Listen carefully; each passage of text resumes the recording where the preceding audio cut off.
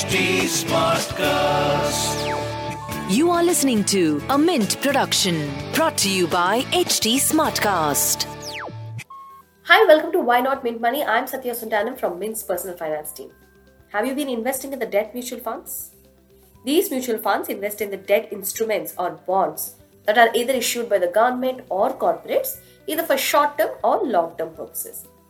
The maturity of the underlying instrument matters in the rate of return you earn on your investments, because these bonds have an inverse relationship to interest rates in the economy. Let me explain. When the interest rates in the economy go up, the existing bond prices fall. And when the interest rates fall, the bond prices go up. The mark-to-market losses our debt funds experience due to interest rate movement in the economy is called duration risk. The longer the maturity of the portfolio of a debt fund, higher will be the duration risk. In this episode, we'll explore whether taking higher duration risk in debt mutual funds help in generating higher returns. To discuss this interesting topic, we have with us Ravi Sarogi, a chartered financial analyst and a co-founder of Samastiti Advisors. Let's invite him. Hi, welcome to Why Not Mint Money, a personal finance podcast where we help you understand basic money concepts and share strategies for you to build your wealth. So let's get started on your money journey. Hello Ravi, welcome to Why Not Mint Money. Thanks Satya, pleasure to be here. It's always a pleasure to have you here. Ravi, I recently got in touch with you to understand if duration risk in debt funds actually helps generate higher returns in debt funds. For that, you said something very surprising. But before going there, I want to start this discussion from basics. Explain our readers or the listeners about what duration risk of debt funds means. Sure. So duration, it's a measure of how sensitive a debt investment, for example, a bond, is to market interest rates. So how, a bond investment reacts to changes in the market interest rates. And this can be confusing for our listeners because one would think that the only relevant thing to consider when investing in bonds is the interest rate on the bond. How does it really matter what the market interest rates are? However, this is not the case. Whenever investors invest in a debt instrument like a bond or, for example, a debt mutual fund, it not only depends on what is the interest that instrument is earning, but it also depends, the return also depends on the market interest rates. Maybe it'll be helpful to take a small example. If you buy a bond for 100 rupee, which pays 5% interest, and let's say that the market interest rate, is also 5%. In this case, someone will be indifferent, between buying a bond from the market or buying your bond, as both are giving him or her a 5% interest. Right. But let's say that the market interest rate goes up to 6%. In this case, the investors will prefer to buy bonds from the market, and the value of your bond, which is only earning a 5% interest, will go down, right? So this is an example where, market interest rate actually causes, changes in the value of the bond which you are holding. And this is what duration measures. So two things for investors to keep in mind. One is that there is an inverse relationship between bond prices and interest rates. So when market interest rates go up, bond values fall. And the second important thing, to keep in mind is longer tenure bonds have higher duration risk as compared to shorter tenure bonds. And so to put this in perspective, Ravi, because we are in a low-level interest rate environment, so currently, if the government or anybody issues debt instruments of a higher interest rate, then the bonds that are currently available in the market will experience this duration risk, which is nothing but their prices will fall, right? Absolutely, Satya. And we always need the bonds of different kinds, right? So when, like for example, you highlighted, if say the market interest rate goes up or there's a new issuance of bonds at higher interest rates, how that will impact the existing volume of bonds which are there in the market, it depends on what type of bond it is. There are different kinds of bonds, right? And duration measures that, right? And so the bonds which are of a longer tenure, say if you have a bond which is of a 5-year tenure, that will react much more vigorously to these interest rate changes compared to, say, a bond, which is of 1 year tenure. Understand, because anything may happen in the next 5 years, and that's why it gets more volatile and gets more impacted. Yes, absolutely. And the way the duration of a bond is captured is, we look at the cash flows that the bond has from today till the time that it matures. So because a longer duration bond has many more cash flows, that are due, right? So it will react much more to interest rate changes. Whereas a shorter duration bond, because it's very close to its maturity, and hence the most of the cash flows contained in that bond has already been realized, and only there is a very limited residual cash flow remaining. Hence, that bond will not react so much, and it will be quite insensitive to how the market interest rates are moving. Understand. When this segment is so volatile, why is it in existence? Who are those investors who are preferring to invest in long maturity papers or long duration funds? Yeah, so I think we can segment the investors in this category into two separate buckets. So one is institutional investors, which actually look at long duration bonds or long duration debt funds primarily from interest rate hedging, right? So for example, if somebody has very long duration interest rate liabilities, correspondingly on the asset side you would want to have long duration assets, right? So for example, an insurance company which writes policies which is a very long tenure, so they require the insurance premiums that they collect, right? They require to deploy it, in equally long duration asset, and that is where most of the government bond market is really dominated by institutional players who are hedging their interest rate risk between asset and liability by accessing that market. Now, if you look at the retail investors, for retail investors, most of the people who participate in these long duration funds, they do it from an anticipation that because they are taking exposure to medium to long tenured bonds, the return that they will make is higher, right? So it's really a return play in the retail market compared to the institutional market.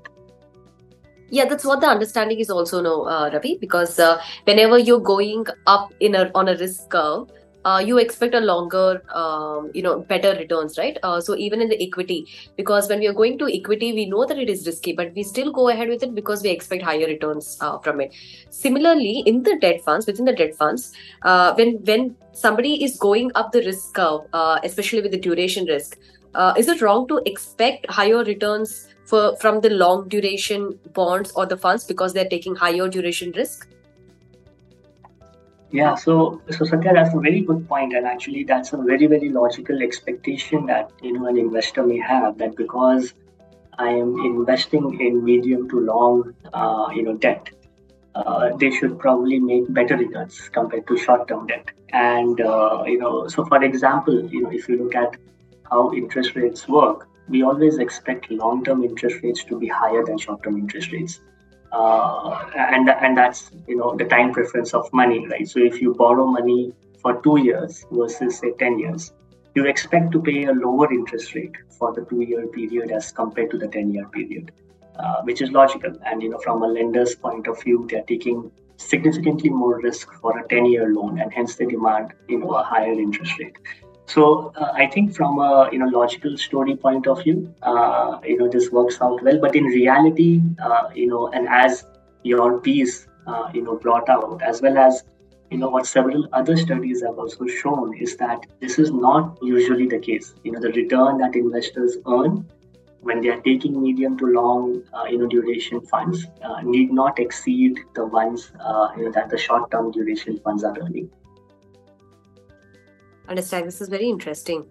So we can in fact go into the reasons why during the conversation, but this is one aspect where investors really have been caught off guard. Yeah. Could you explain one reason then? So I think we can look at two reasons. One, because we discussed duration risk towards the start of this conversation. right? So medium to long duration funds may be accruing a higher return. They may be investing in bonds, which may be giving higher interest. But for us as an investor, the return that we earn from these funds is dependent not only on what is the yield that the fund is earning, but also when we are entering and exiting, right? So the timing is very important. Yes, and timing is very, very important, Satya. And if we think that timing equity markets is difficult, I think timing the debt market is even more difficult. And we did a study at Samastiti in June 2022, where we looked at what are the return on gilt funds over the past 1 month, 3 months, 6-month periods. And so we looked at about 90% of the AUM in the gilt fund space, and gilt funds are your typical medium to long duration funds that invest in government bonds with maturity of anywhere between 3 to 7 years. So these are your what we would classify as duration risk strategies. And most of these gilt funds had lost anywhere between 1% to 5%. So while an investor in these funds, for all this period, prior to 2022, would have been earning higher return, but at the point of exit, if they get caught on the wrong side of interest rates, and RBI had been increasing interest rates to fight inflation, like all of those incremental return in these strategies evaporated because of duration risk. So that's one reason why medium to long duration funds may not necessarily translate to better return experience. And the second aspect is this relationship between short-term and long-term debt interest rates is very, very complicated. We took an example of borrowing versus 2-year and 10-year, and logically you expect higher interest rates for a 10-year period, but this is not always the case. Interesting. I want to add one observation that we have found during our analysis, Ravi. So we tried to see how the investments made in the T-bill, which is a 91-day T-bill, which invests in very short maturity papers. And we also seen how the investments made in 10-year G-Sec in 2007 and 2009. So interestingly, the one invested in 2007, the G-Sec, 10-year G-Sec has given 7.3% per annum every year, CAGR return till 2017. This is a 10-year return. But when we see the 10-year return from the investment that is made in 2009, it is just 4.6%. It's a drastic difference despite investing in for 10 years, which is a very, very long period. Absolutely. I mean, I think this highlights, so for example, Satya, in equity, one of the way to de-risk is by going long term, right? But here you have given an example where even a 10-year duration strategy can really, really catch you off guard. And this is something, which investors should keep in mind that, when you invest in a debt fund, which is say running a duration of 5 to 10 years, right? Even at the time of your exit, the fund will have a similar duration, which means that just by the fact that you have held on to that debt fund for a long period of time does not necessarily mean that you have mitigated the duration risk. We talked about the short-term and the long-term interest rates, and most investors, they will recall the period 2012 to 2013, which was the taper tantrum period, and where RBI had to significantly increase interest rates, to protect the rupee. So we had, short-term rates, overnight rates going up to 10%, whereas the long-term 10-year, G-Sec yield was in the range of 8.5%. So here you actually had a case where the term premia became negative, where the yield curve had inverted, where short-term rates were actually higher than long-term rates. So, when you're playing a duration strategy, you have to account for these kind of situations. You have to account for the fact that it's not so simple that long-term interest rates will always be more yield accretive compared to short-term rates.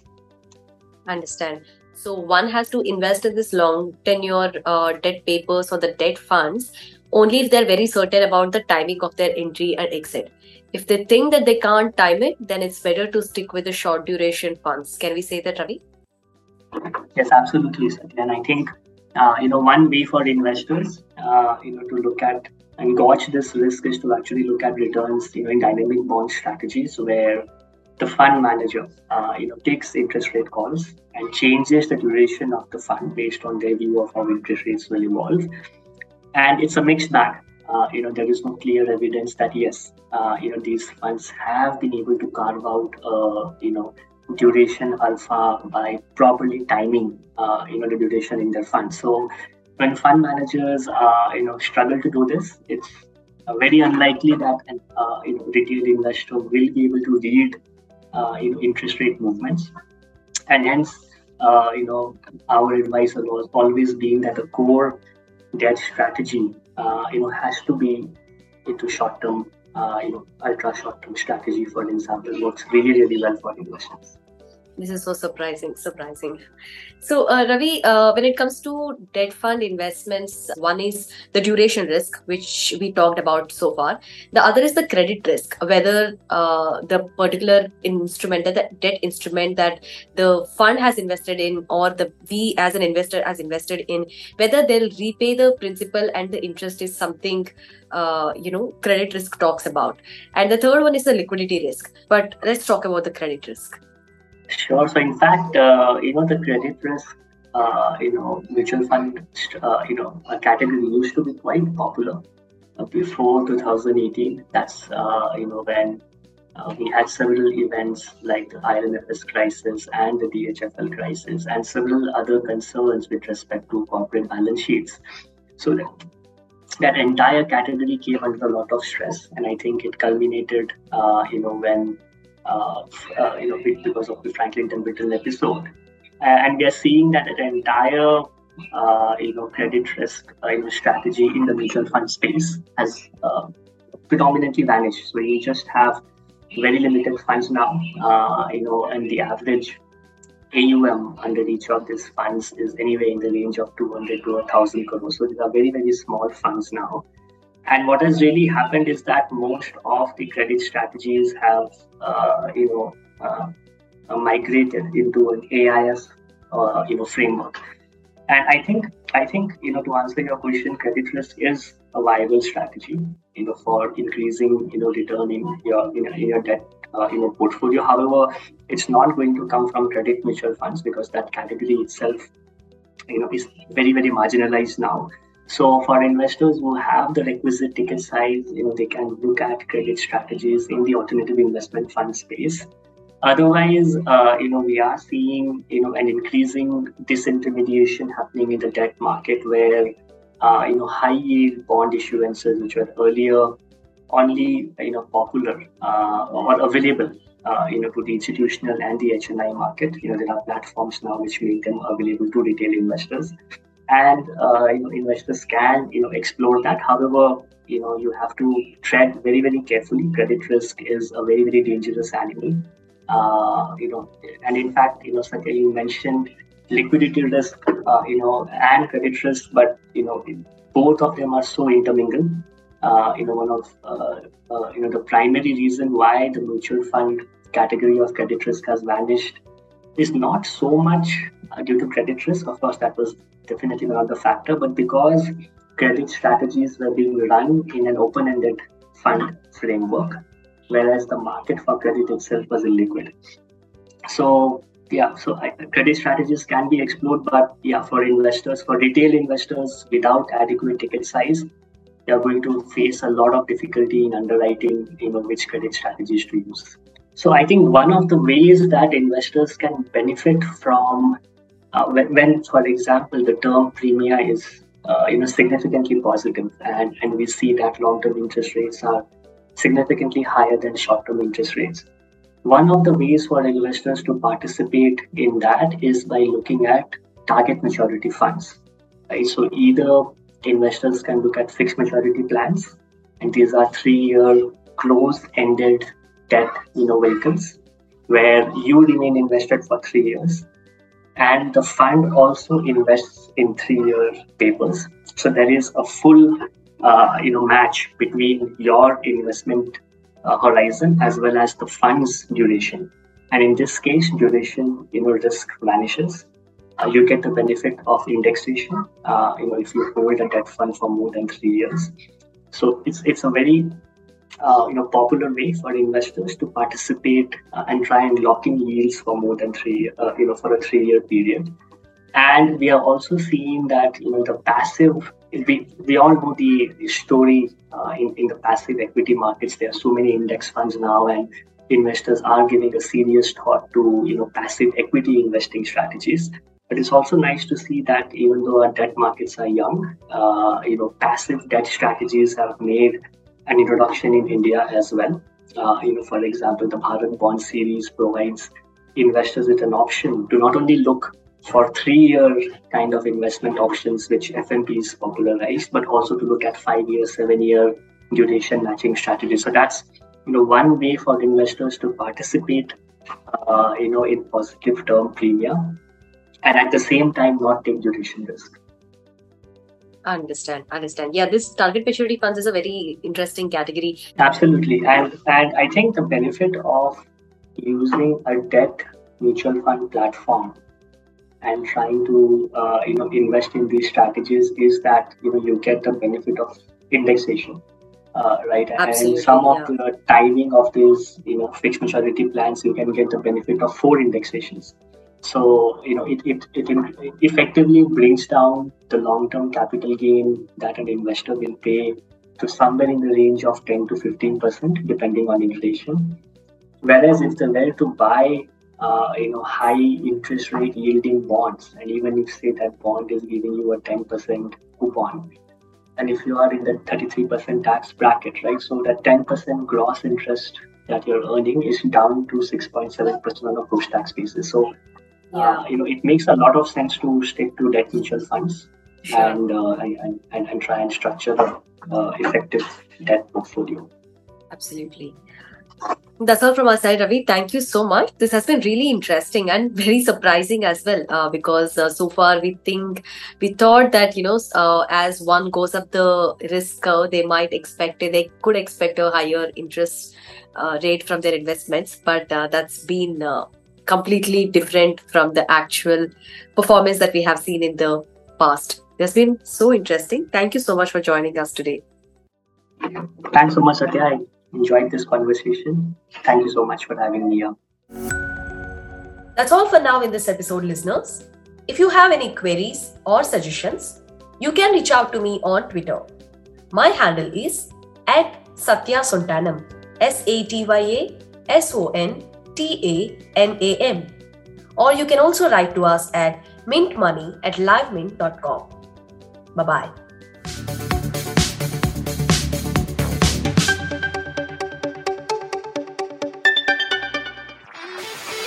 This was a Mint production brought to you by HT Smartcast. HT Smartcast.